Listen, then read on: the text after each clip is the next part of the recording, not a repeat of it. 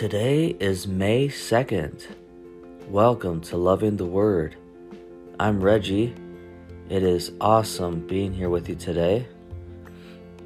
We are going to be in the New Living Translation this week, and we're still in the book of Deuteronomy. We'll be in chapter 18, verse 1 through chapter 20, verse 20 to begin with today. Remember that the Levitical priests, that is, the whole of the tribe of Levi, will receive no allotment of land among the other tribes in Israel.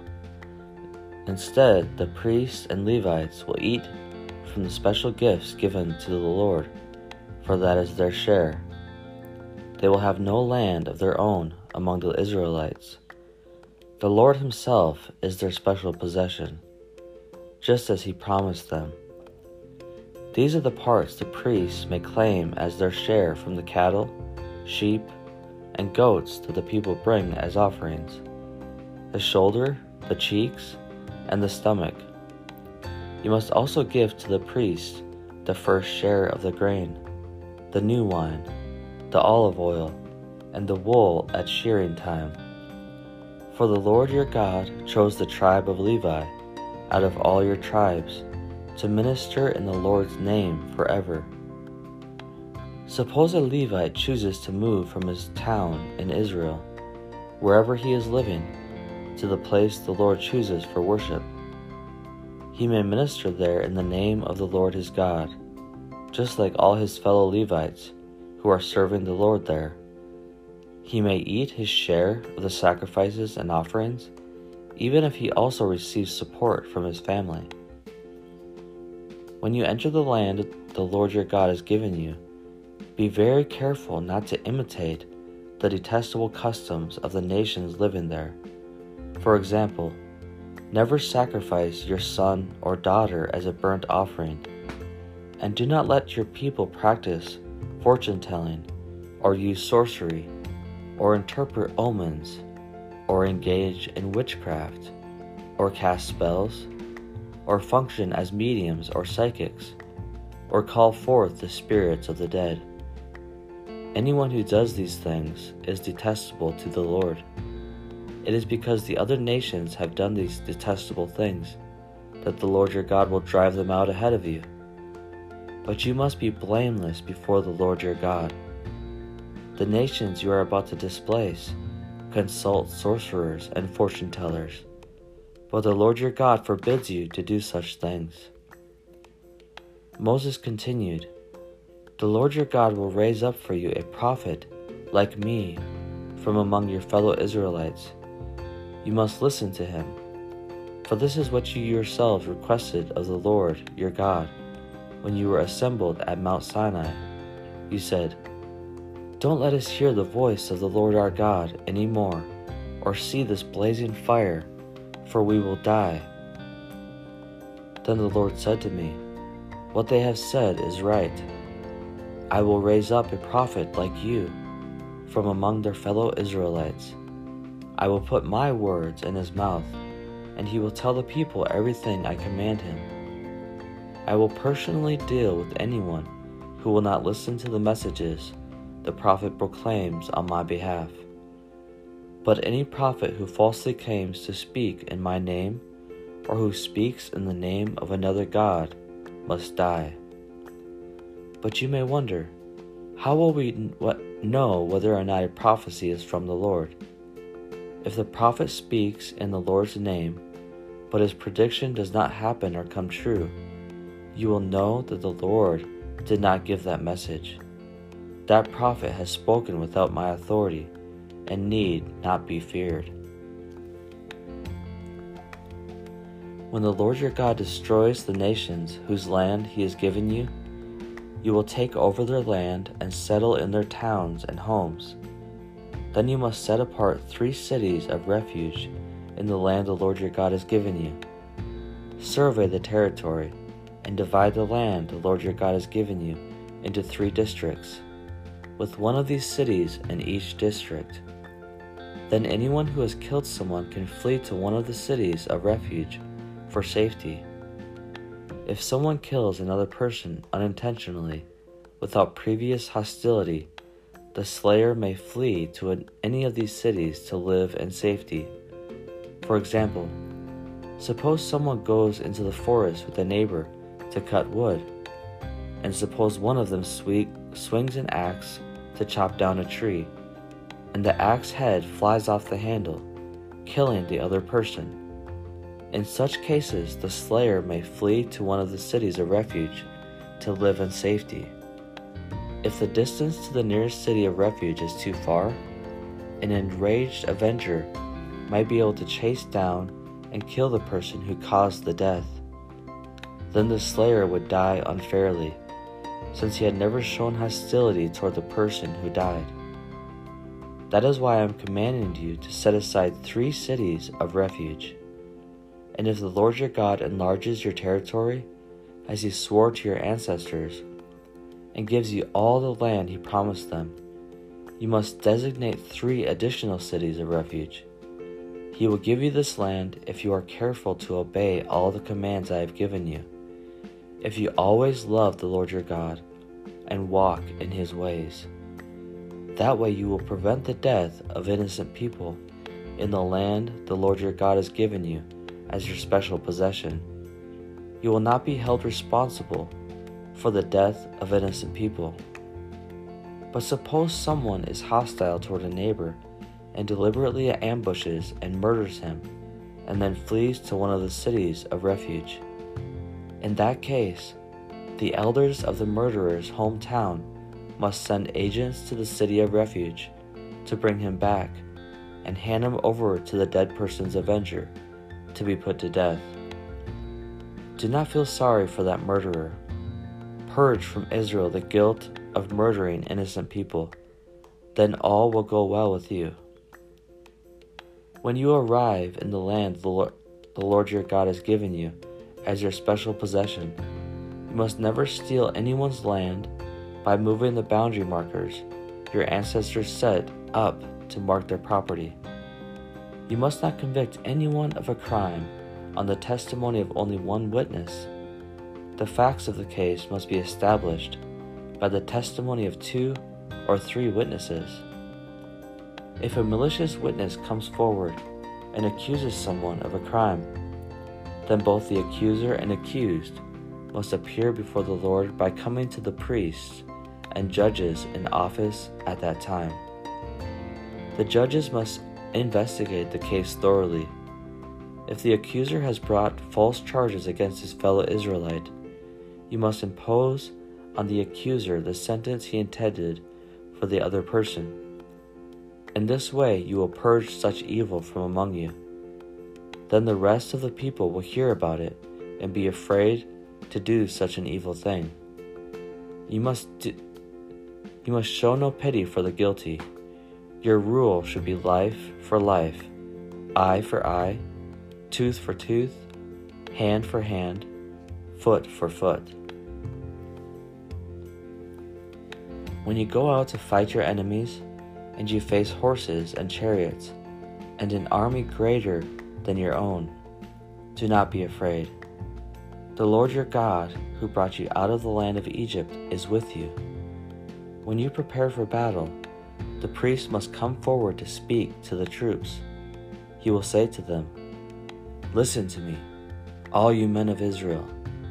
Do not be afraid as you go out to fight your enemies today. Do not lose heart or panic or tremble before them. For the Lord your God is going with you. He will fight for you against your enemies, and he will give you victory." Then the officers of the army must address the troops and say, "Has anyone here just built a new house, but not yet dedicated it? If so, you may go home. You might be killed in the battle, and someone else would dedicate your house. Has anyone here just planted a vineyard, but not yet eaten of any of its fruit?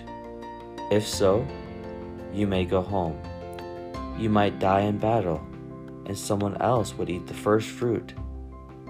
Has anyone here just become engaged to a woman, but not yet married her? Well, You may go home and get married. You might die in the battle, and someone else would marry her." Then the officers will also say, "Is anyone here afraid or worried? If you are, you may go home before you frighten anyone else." When the officers have finished speaking to their troops, they will appoint the unit commanders. As you approach a town to attack it, you must first offer its people terms for peace. If they accept your terms and open the gates to you, then all the people inside will serve you in forced labor. But if they refuse to make peace and prepare to fight, you must attack the town. When the Lord your God hands the town over to you, use your swords to kill every man in the town. But you may keep for yourselves all the women, children, livestock, and other plunder. You may enjoy the plunder from your enemies that the Lord your God has given you. But these instructions apply only to distant towns, not to the towns of the nations in the land you will enter. In those towns that the Lord your God has given you as a special possession, destroy every living thing. You must completely destroy the Hittites, Amorites, Canaanites, Perizzites, Hivites, and Jebusites, just as the Lord your God has commanded you. This will prevent the people of the land from teaching you to imitate their detestable customs in the worship of their gods, which would cause you to sin deeply against the Lord your God. When you are attacking a town and the war drags on, you must not cut down the trees with your axes. You may eat the fruit, but do not cut down the trees. Are the trees your enemies, that you should attack them? You may only cut down trees that you know are not valuable for food. Use them to make the equipment you need to attack the enemy town until it falls.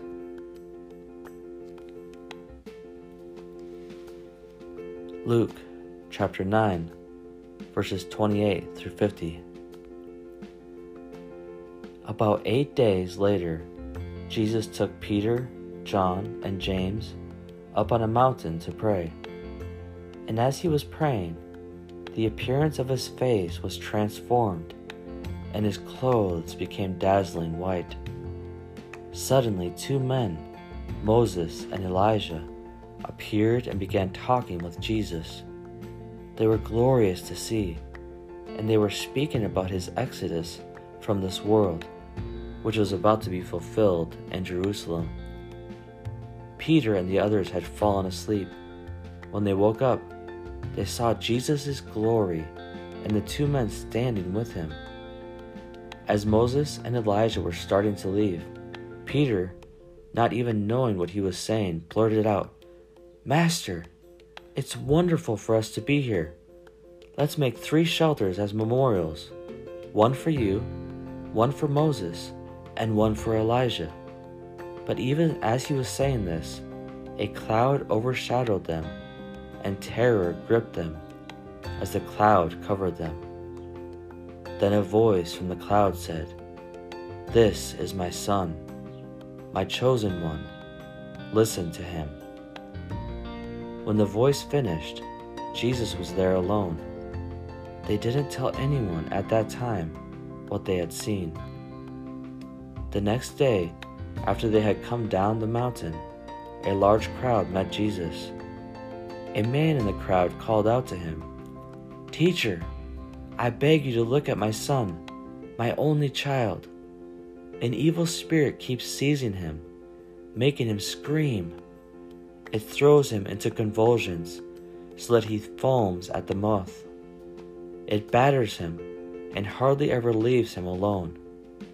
I begged your disciples to cast out the spirit, but they couldn't do it." Jesus said, "You faithless and corrupt people, how long must I be with you and put up with you?" Then he said to the man, "Bring your son here." As the boy came forward, the demon knocked him to the ground and threw him into a violent convulsion. But Jesus rebuked the evil spirit and healed the boy. Then he gave him back to his father. Awe gripped the people as they saw this majestic display of God's power. While everyone was marveling at everything he was doing, Jesus said to his disciples, "Listen to me and remember what I say. The Son of Man is going to be betrayed into the hands of his enemies." But they didn't know what he meant.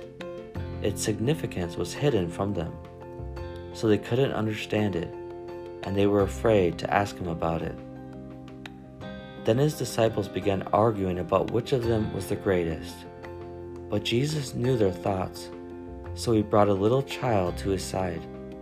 Then he said to them, "Anyone who welcomes a little child like this on my behalf welcomes me, and anyone who welcomes me also welcomes my Father who sent me. Whoever is the least among you is the greatest." John said to Jesus, "Master, we saw someone using your name to cast out demons, but we told him to stop because he isn't in our group." But Jesus said, "Don't stop him. Anyone who is not against you is for you."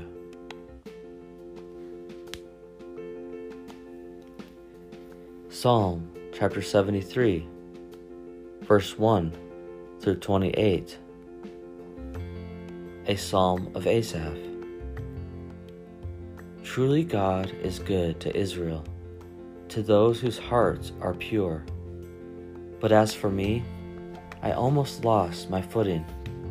My feet were slipping, and I was almost gone. For I envied the proud when I saw them prosper despite their wickedness. They seem to live such painless lives. Their bodies are so healthy and strong. They don't have troubles like other people. They're not plagued with problems like everyone else. They wear pride like a jeweled necklace and clothe themselves with cruelty. These fat cats have everything their hearts could ever wish for. They scoff and speak only evil.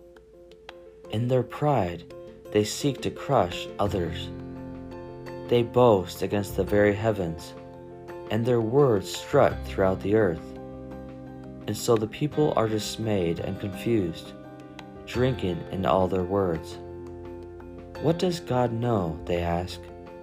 Does the Most High even know what's happening? Look at these wicked people, enjoying a life of ease while their riches multiply. Did I keep my heart pure for nothing? Did I keep myself innocent for no reason? I get nothing but trouble all day long.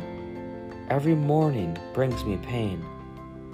If I had only really spoken this way to others, I would have been a traitor to your people. So I tried to understand why the wicked prosper. But what a difficult task it is.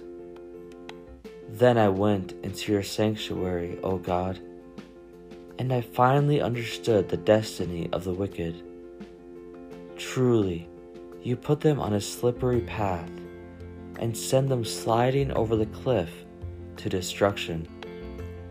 In an instant they are destroyed, completely swept away by terrors. When you arise, O Lord, you will laugh at their silly ideas, as a person laughs at dreams in the morning. Then I realized that my heart was bitter, and I was all torn up inside. I was so foolish and ignorant. I must have seemed like a senseless animal to you. Yet I still belong to you. You hold my right hand. You guide me with your counsel, leading me to a glorious destiny. Whom have I in heaven but you? I desire you more than anything on earth. My health may fail, and my spirit may grow weak, but God remains the strength of my heart. He is mine forever. Those who desert him will perish, for you destroy those who abandoned you. But as for me, how good it is to be near God. I have made the sovereign Lord my shelter, and I will tell everyone about the wonderful things you do. Proverbs chapter 12, verse 10. The godly care for their animals, but the wicked are always cruel. This concludes our reading for today. Dear Heavenly Father, thank you for this new day. Thank you for the gift of life, God. Thank you for the gift of peace. Thank you for your love. Thank you for the gift of hearing. Thank you for the gift of taste. Thank you for all of our senses, Lord, that you have given us and blessed us with. God, it is good for us to enjoy life, to enjoy your creation, to enjoy nature, to enjoy the beauty of the heavens. God, we thank you for this season that we're in of springtime, God. How we see new life coming up from the ground. How we see your creation coming out in all its splendor. Father, I pray that you will help us not to worry about our lives, what we will eat, what we will drink, what we will wear. For God, you clothe the lilies of the valleys in such splendor, and you take care of the sparrows. You know when just one sparrow falls to the ground. So how much more do you care for your children, God? I know you care so much for us. For your word says that your thoughts towards us are good, and they are more numerous than the sands of the seas.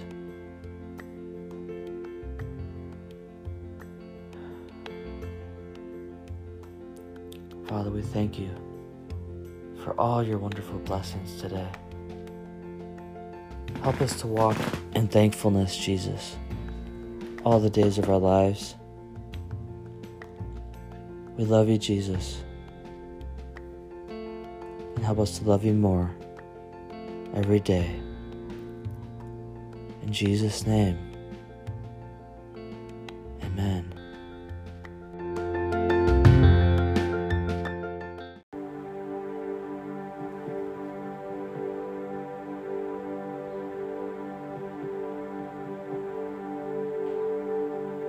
Woke up this morning, it was dark outside.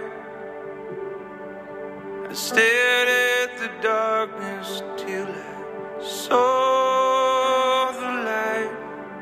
Oh Lord, I'm waiting, and oh Lord, I'm finding you.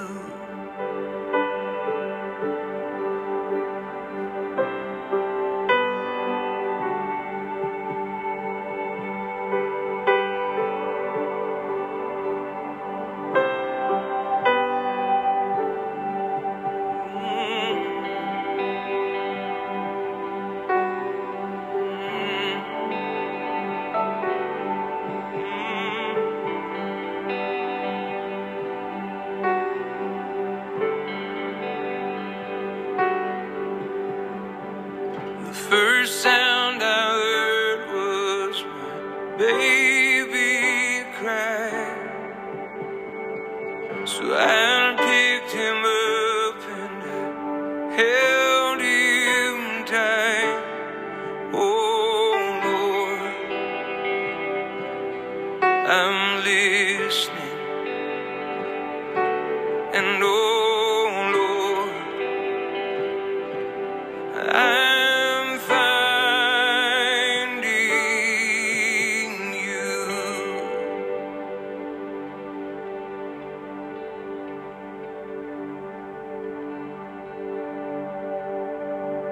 God, you're really not so hard to find. All it takes is just a little time. Oh Lord, I'm seeking, and oh Lord, I'm searching, and oh Lord, I'm finding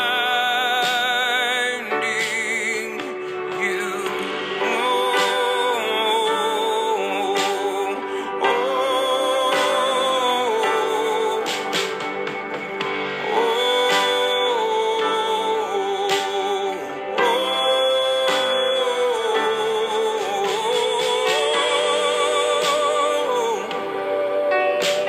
I'm seeking, and oh Lord,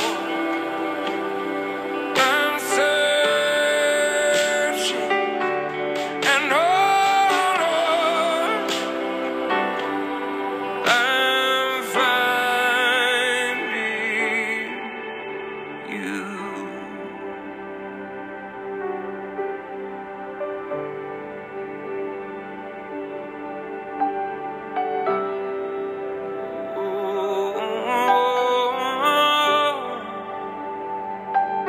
It'll be alright.